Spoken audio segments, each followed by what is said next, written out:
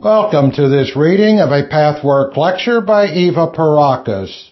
It is read by Gary Volbracht. Pathwork lecture number 222, 1996 edition, May 29th, 1974. Transformation of the lower self. Blessings, greetings, love, and help are pouring forth in a wonderful golden stream that permeates your inner being, and that your outer personality can connect with if you so choose. My dearest friends, in this last official lecture of your working season, I will once again give a resume of what you have accomplished. Of course, this can be done only in an overall, general way, but I will try to consolidate your progress concisely. This past year has been very meaningful for all of you. In an earlier summary, I told you that after having recognized and dealt with deeper levels of your lower self, you would be able to establish more contact with your higher self, and that some of your lower self aspects would be transformed. This marks a decisive new phase on your path, since previously it was grueling hard work to get through your defenses, to really see and accept your lower self in a realistic and constructive spirit. Years went by before the first steps of the transforming work could begin. Last year was the first step in this new phase. It has just begun, but will continue to a much greater extent as you continue on your path. You may imagine what this means in terms of ever-increasing joy, love, peace, security, strength, creativity, deep friendships, and unity. Even these first steps of transforming work have already changed your relationships, your experiences, your community, your sense of well-being, and meaningfulness in life. You are often startled by this change. It sometimes seems miraculous. Yet, it is merely a beginning, and so much more is yet to come. The increasing inward and outward abundance you experience as a result of your pathwork gives your life a much more specific focus, and increases your awareness of your incarnatory task. The abundance also manifests in your relationships with each other in the community you have begun to establish. You can see a visible change.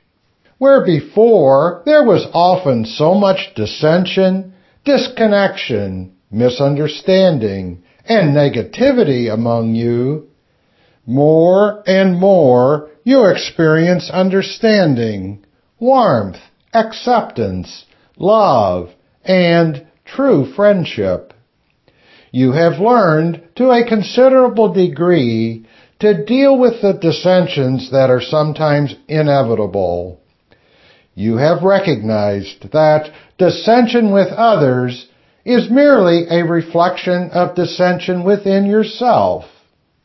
You now can put into practice what I have taught you all these years. As you unify yourself, you unify your relationships with others. As you recognize the best and the worst in you in proper proportions, you recognize the best and worst in others with equal realism. The progress is obvious.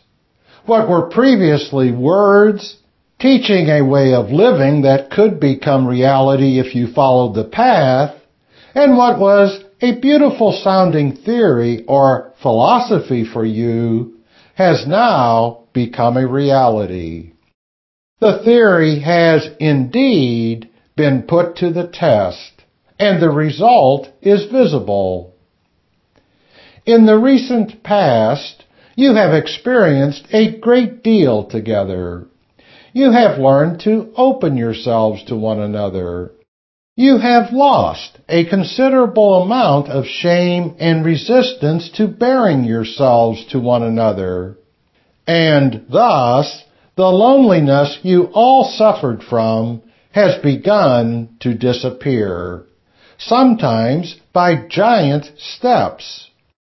You now know that your loneliness can never be relieved by another person's love as long as you stay in hiding and separation and keep up your pretenses. Many of you have laboriously stripped off this separation and these pretenses to quite an extent.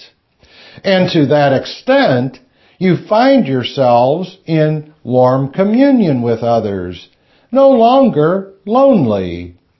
So you truly begin to share. You have shared sorrow, and you have shared joy.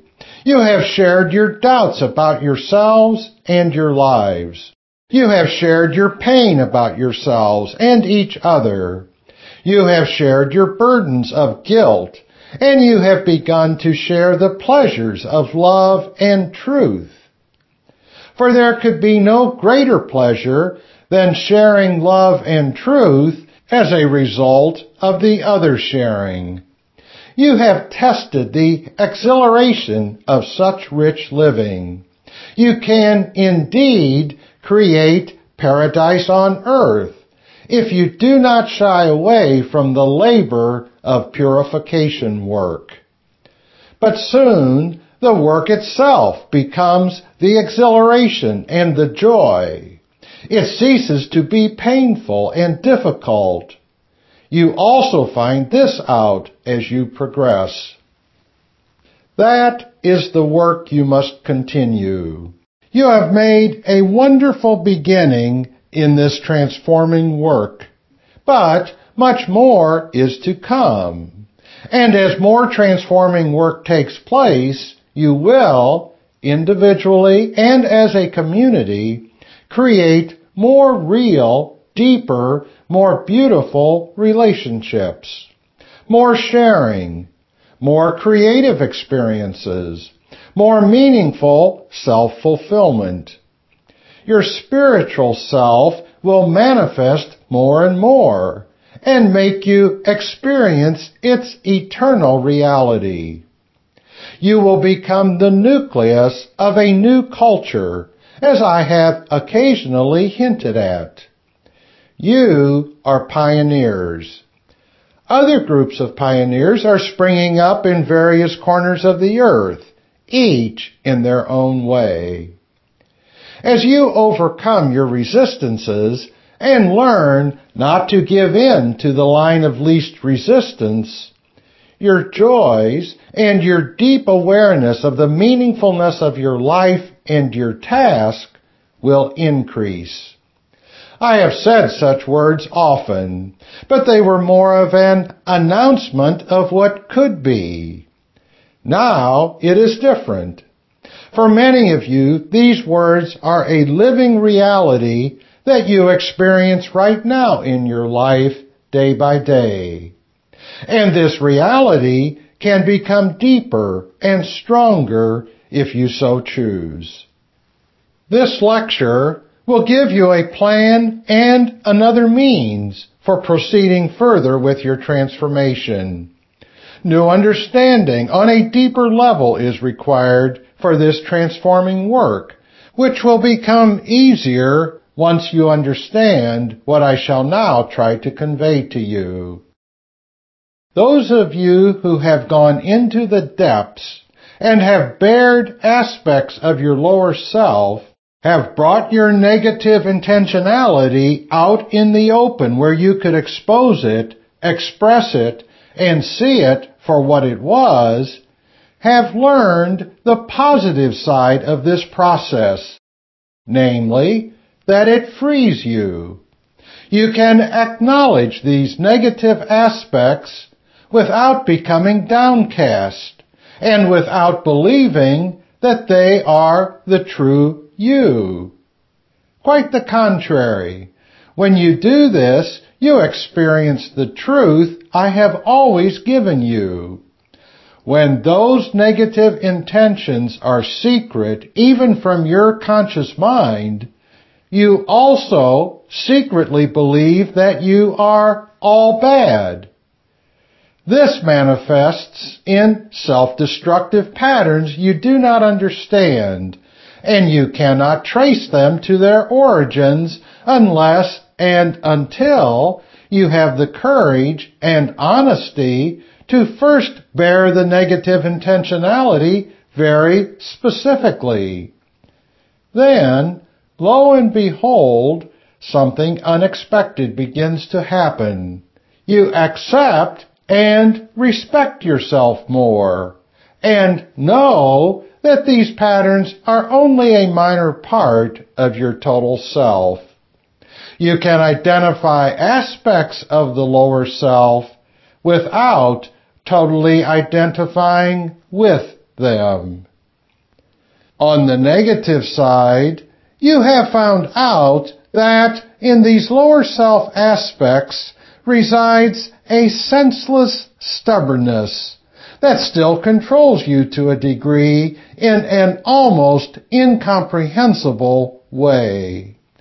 In your clear thinking mind, you know perfectly well that it does not make sense to hold on to a negative intention.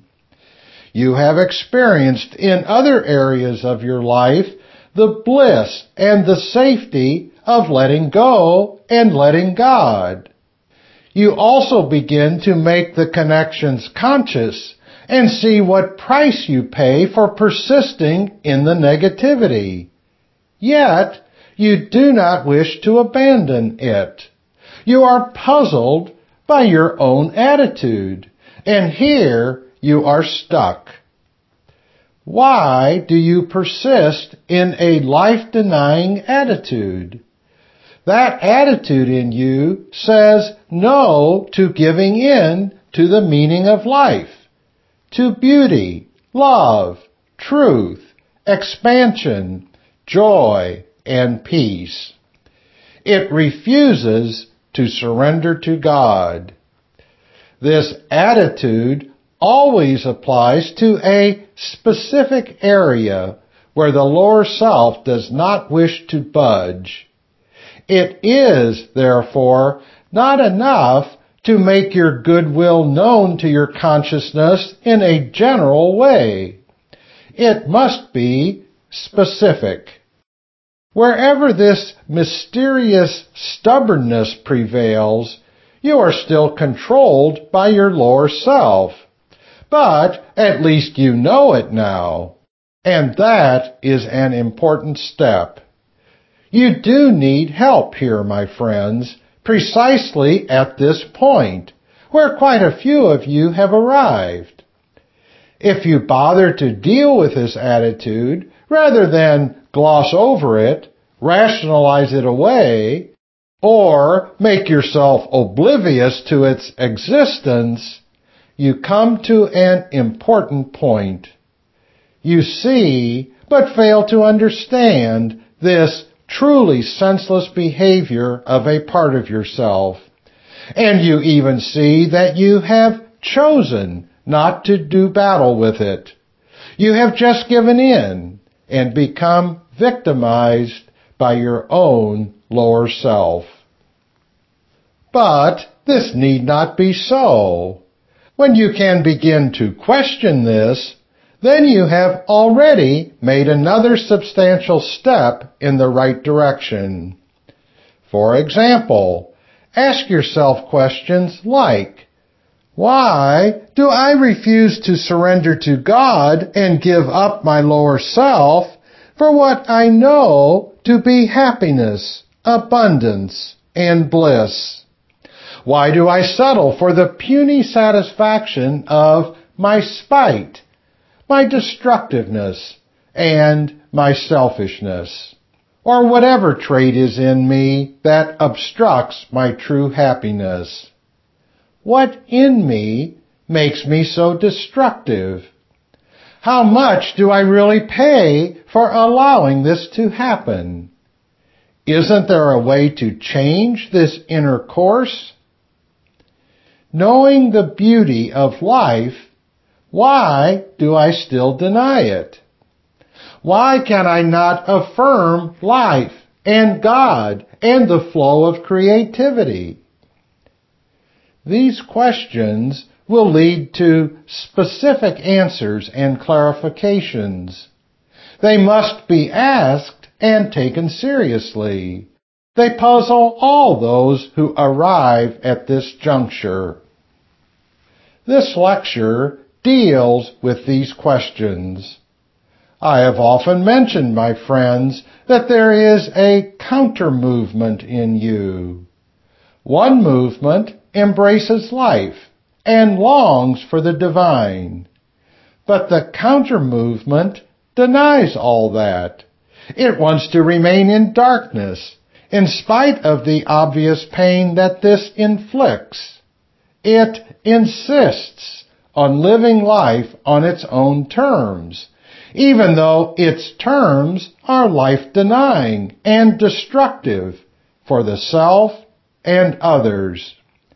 This counter-movement has its history in the creation of the ever-outflowing substance of life, penetrating the infinite void, and thus bringing eternity and light into the non-life and darkness until the void no longer exists.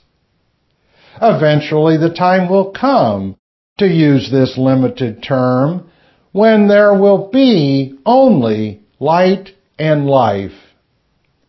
Substances of consciousness and energy, the two inseparable aspects of the eternal life spark, get lost, separated from their source, as it were. The substance spreads into the void, and in the outward spreading movement, temporarily separates itself from the whole. In that state of separation, it will find, through its own inner life spark, all its inherent godliness. It has to battle its way through the darkness and distortion that are byproducts of the separation. So, these aspects of consciousness and energy, now individual entities, temporarily turn sour. They invert themselves. They turn into antimatter, anti-consciousness, anti-energy. This is why there must be struggle to reawaken divine matter, divine consciousness, divine energy. From all the beauty, creativity, and goodness, this inversion creates ugliness, destruction, and evil. There have been many names for this counter-movement throughout history. Those names can become obstacles in dealing with evil, for they have often been misused, creating further distortions. They were used to dominate, to judge, to punish, to put down, to instill fear of life and God, to make a primitive charade out of the wonders and miracles of ongoing creation. People therefore turn a deaf ear to terms such as good and evil, God and the devil, heaven and hell. Yet these expressions merely describe symbolically a state of consciousness that is very difficult to convey to a consciousness still immersed in a three-dimensional world. We, from our spirit world, constantly seek ways to convey to you certain facets of reality without eliciting inappropriate reactions that would thus limit your understanding. An unavoidable limitation exists, however. Your vocabulary is limited, so you must fulfill your own part in the mutual venture of learning. As I grope to find the words best suited to a specific topic, you must try not to allow prejudices and word associations to create a wall that would prevent you from taking in what I give you. For I am giving you a potent tool for your further development. Do not close off to a truth I am privileged to help you perceive, even if you occasionally hear a word that evokes a negative reaction in you. Evil exists in degrees. Many varieties of distribution and intensity of divine and evil manifestations exist. Consciousness and energy manifest separately in entities, in personalities, in living beings, divine or evil. The strength with which the former can penetrate the ego structure and manifest depends on the degree the latter has been transformed through evolutionary development. In some spheres of reality, the contrasts are infinitely greater than those that you inhabit in your state of development. In the most highly developed spheres and states of consciousness, the degree of goodness, brilliance of spirit or mind, of beauty, wisdom, and love is totally beyond your imagination. By the same token, there are spheres of temporary reality and states of consciousness in which ugliness, brutality, cruelty, numbness, limitation of mind, including shrewdness as opposed to wisdom, hatred, and smallness of spirit are likewise beyond your imagination. These separated beings, you might call them subhumans, exist in a world of such darkness that, indeed, there seems no way out, until, as a result of long suffering and groping, the mind turns around and starts thinking and expressing itself in a new and different way. This is the key, a key that seems too simple to those in a state of evil and suffering, who insist that turning around is very complicated or impossible to accomplish. Consciousness and energy always create substance, matter, and form according to their own nature. The consciousness and energy in these evil states are so condensed and thickened that they are more material than the matter you know, so that in your present state of development, the higher and the lower states of consciousness and energy are equally imperceptible. In the lowest state of development, evil is so strongly concentrated on the surface that it is completely unaware of the divine nucleus. For these subhuman beings, there actually does not seem to be an inherent divine nucleus. Only through eons of development does the nucleus finally become apparent, but only very dimly at first. Human development is an in-between state. Beings in various degrees of development incarnate and fulfill themselves in other states. These degrees of development may seem to fluctuate considerably from your point of view, especially if you pick representatives from either extreme of the scale. Nevertheless, neither the highest nor the lowest degrees exist in the human state. You do not know the full extent of good and evil, because your inner field of vision does not reach these levels.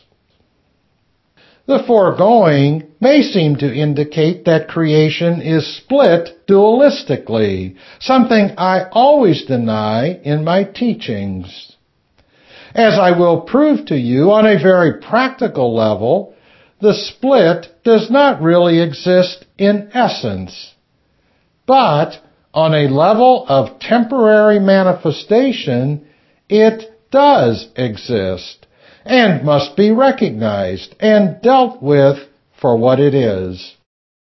There is hardly any human being whose lower self could approach the intensity of the evil that exists in the lower spheres. And the now manifest higher self could not by any means approach the intensity and beauty of the true, divine, eternal existence. I would also like to add here that manifest evil is not necessarily indicative of an overall lack of development. It is often quite the contrary. Active, virulent evil often indicates that the potential to develop one's divine aspects has been willfully neglected, so that the potent energy currents of the consciousness invert themselves and manifest in an equally potent negative way. The spiritually immature and young appear in the human sphere quite often as having innocuous, ineffectual, primitive minds, with the herd mentality that does not think independently. This is why a severely disturbed human being who exhibits some evil traits, but who already has a developed conscience, and therefore does not act out evil deeds, turns relatively quickly into a spirit of light and of power for the good, once the mind has truly been affected. The distortion that marks separation from the divine essence is only temporary. It cannot last. It is part of the process of filling the void, and sooner or later, through the ages, the distorted, inverted, separate piece of consciousness and energy, the separate personality, must be filed down, purified through experiences of living and increasing perception, until its essence is rediscovered. And that is the process of evolutionary development. These things have been said, sometimes in oversimplified terms, by various religions. But do not forget, my friends, that religions, when they first appear, are channels that, in some way, communicate divine truth to humanity. They are later often distorted. They may be flattened out because the mind becomes lazy, preferring handed-down rules and generalizations that may or may not apply to one's inner state. Even the truth of a spiritual law becomes a superficial statement when it is not independently found through the process of self-search and self-confrontation, but lazily accepted on the surface in order to avoid the labor and risks involved in personal growth. This is why religions lose their power of truth after a while, even though they often start as channels of truth. All this must and will be avoided here as long as you stay dynamically involved in your pathwork, in your search, and in your process of personal growth. The reason I tell you this now, my dearest friends, is to make it clearer to you what your life means in these terms. You, as your higher self, have taken on a task and have brought with it into your embodiment an aspect of that anti-God matter with its inverted consciousness and energy. You have brought it with you into this incarnation where it is possible for you to get to know it, to deal with it, and to influence it rather than be influenced by it. This aspect has its own separate will and thinking processes, as you often find out to your bafflement and dismay. That is the point where you often get confused and stuck. Your consciousness or personality must make many choices in this world, including which of the two wills to follow. You can choose to allow the will of the lower self to control your whole person, or you can choose to align your conscious mind and will with the higher self, without pushing out of awareness the will and voice of the lower self. You also need to think about what it means when you follow the lower self without questioning it, when you are still tempted to rationalize it and do nothing to challenge its will. Now, in none of you does the lower self approach anywhere near the intensely destructive levels I discussed earlier. But the lower self is always destructive. Otherwise, it would not be a lower self. It may be destructive in wanting to be malicious or ungiving. It is destructive by persisting in its limited view that what is selfish is good for the self. It is destructive simply in refusing total self-surrender to the divine consciousness and divine will within you at every turn of your way. You forget. You do not trust in this surrender, even if you have already experienced the blissfulness of it. But your forgetting is not really forgetting. It is a deliberate intent of that other will and consciousness that you carry within you. Your outer mind always has the choice to allow it to rule you. But you can also take the reins and be aware of that other will. Confront it. Counter it.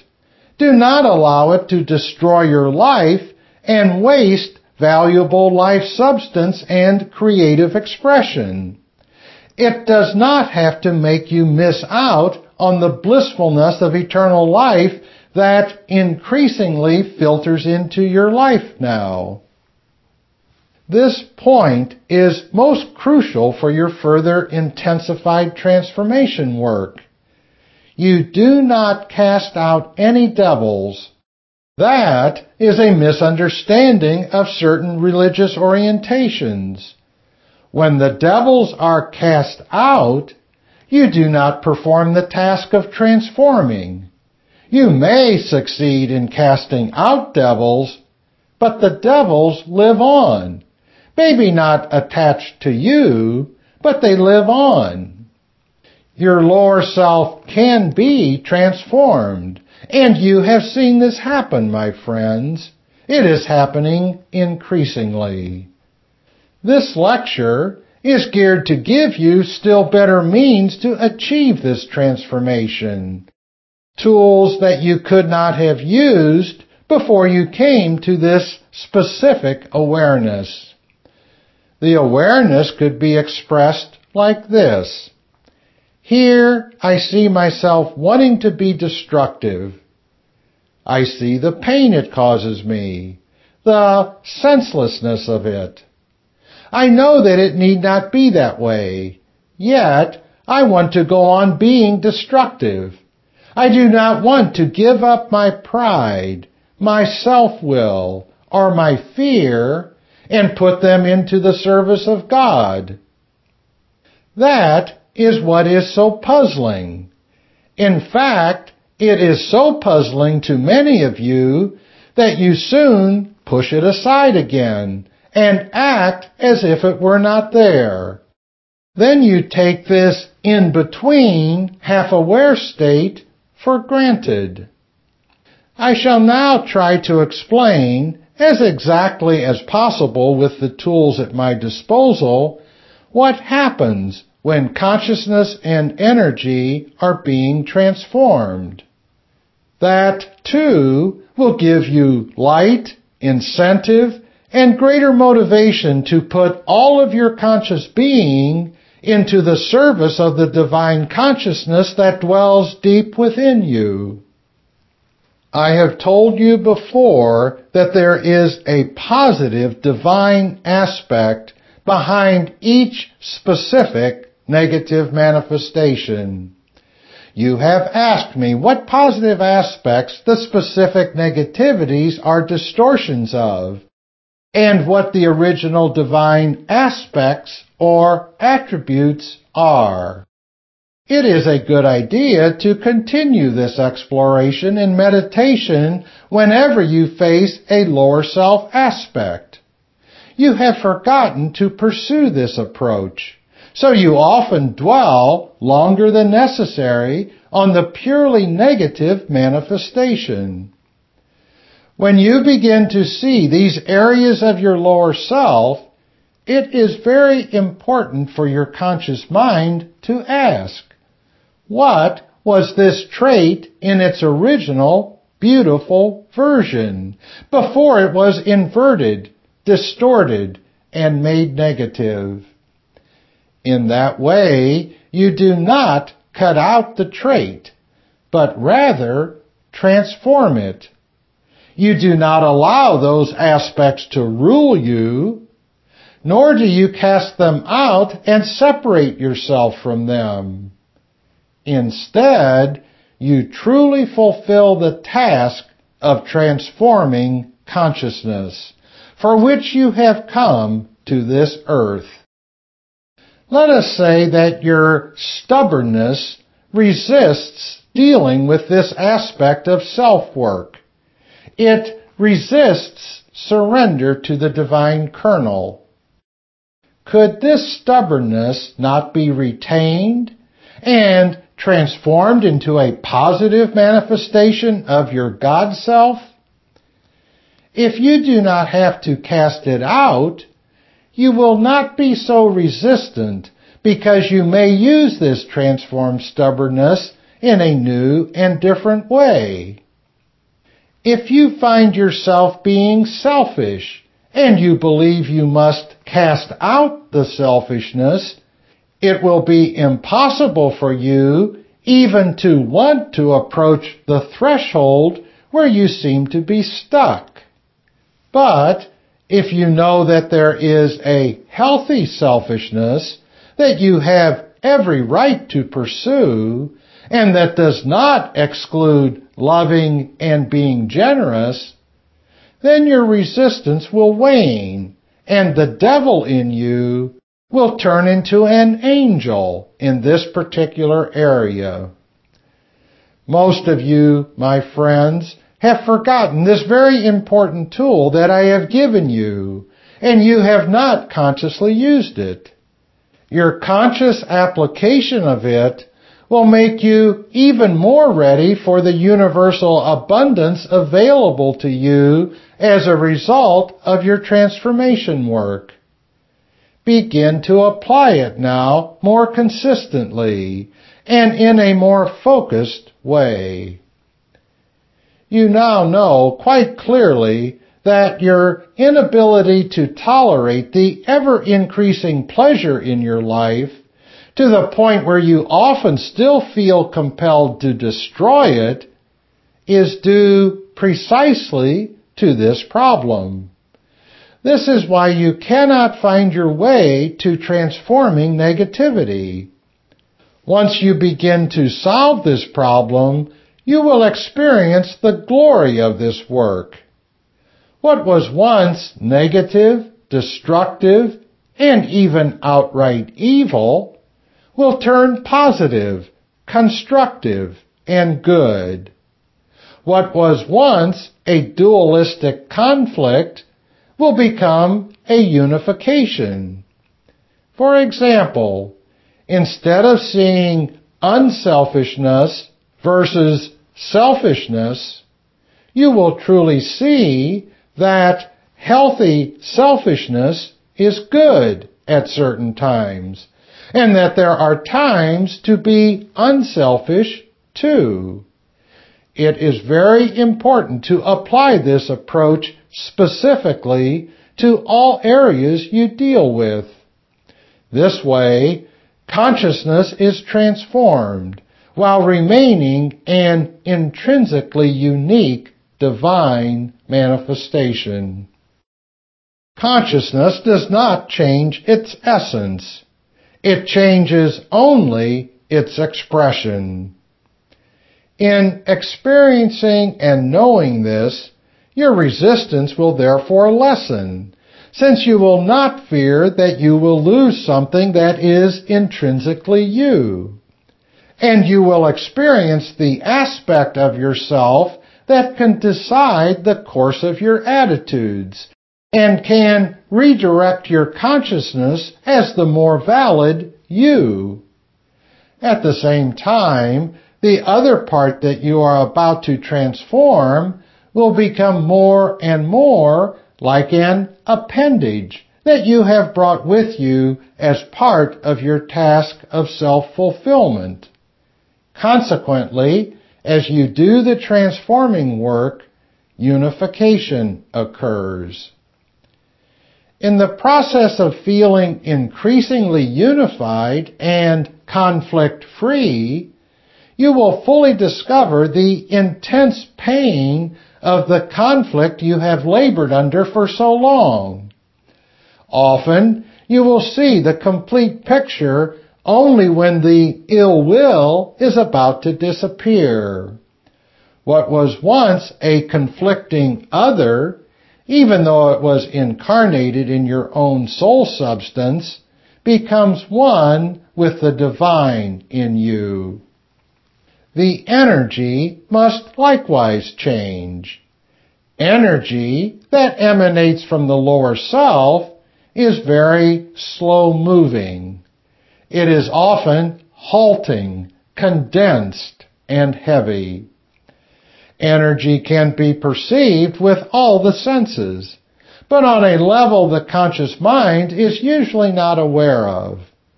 Lower self energy is extremely unpleasant.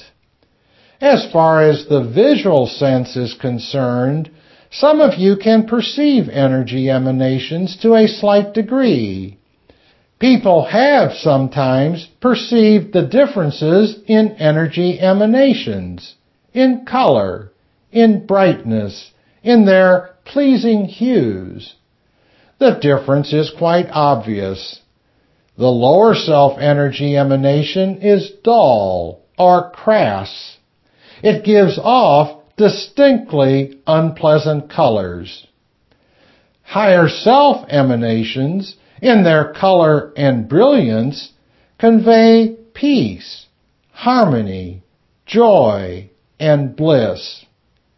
Perception of color on the level of spiritual reality is not separate from one's attitudes. It is always connected with them and thus expresses them. Energy also has an auditory expression, but human beings do not hear it. If the entity is highly developed, the sounds of an emanating consciousness are extremely beautiful and harmonious. The sounds of a lower self are disharmonious, ugly, and displeasing to the inner ear. The same goes for all the other senses.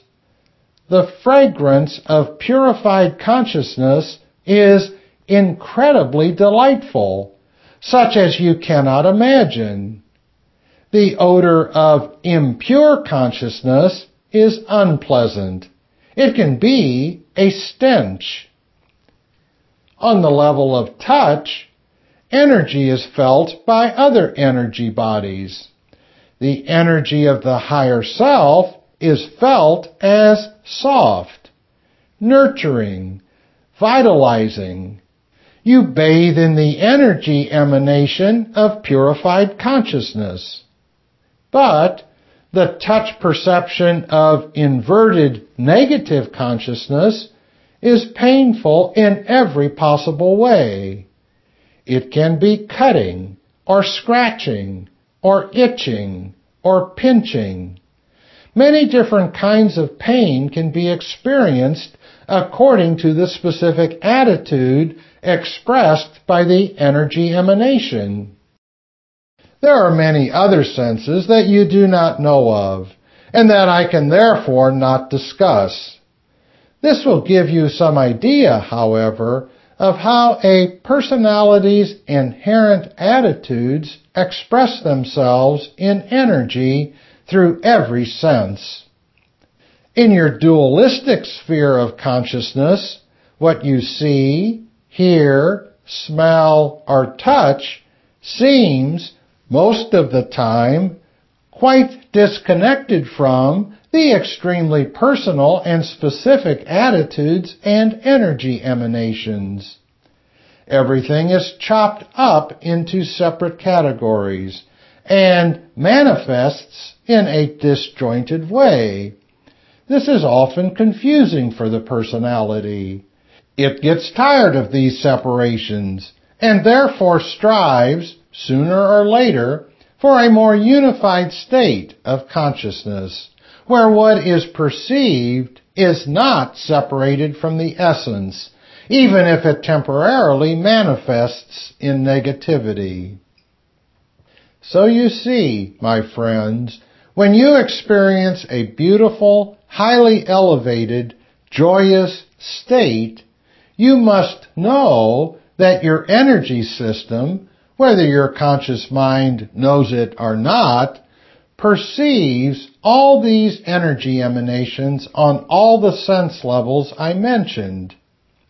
But when you are unhappy, heavy, or depressed, your own energy system unites with the similar energy system of others, whether they are expressed in the body or not.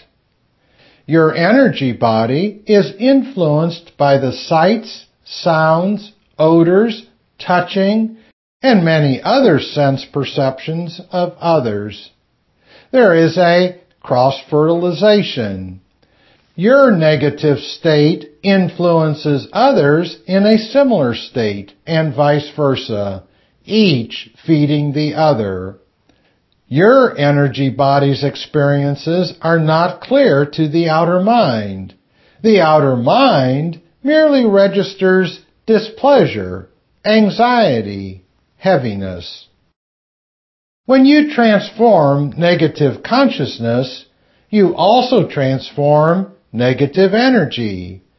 Your life will be of an ever-increasing and extending beauty. It will be, and already is, like a blossom that unfolds in ever greater splendor. As you overcome each hurdle of the lower self, as you commit yourself forever more strongly to the divine will in you, so this blossom will unfold into never-ending fruition. So you never need to fear an end, for there is no end. Be blessed, my dearest ones. Be in peace. This has been a reading of Pathwork Lecture number 222. For more information about other Pathwork materials and programs, please visit the International Pathwork Foundation website at www.pathwork.org.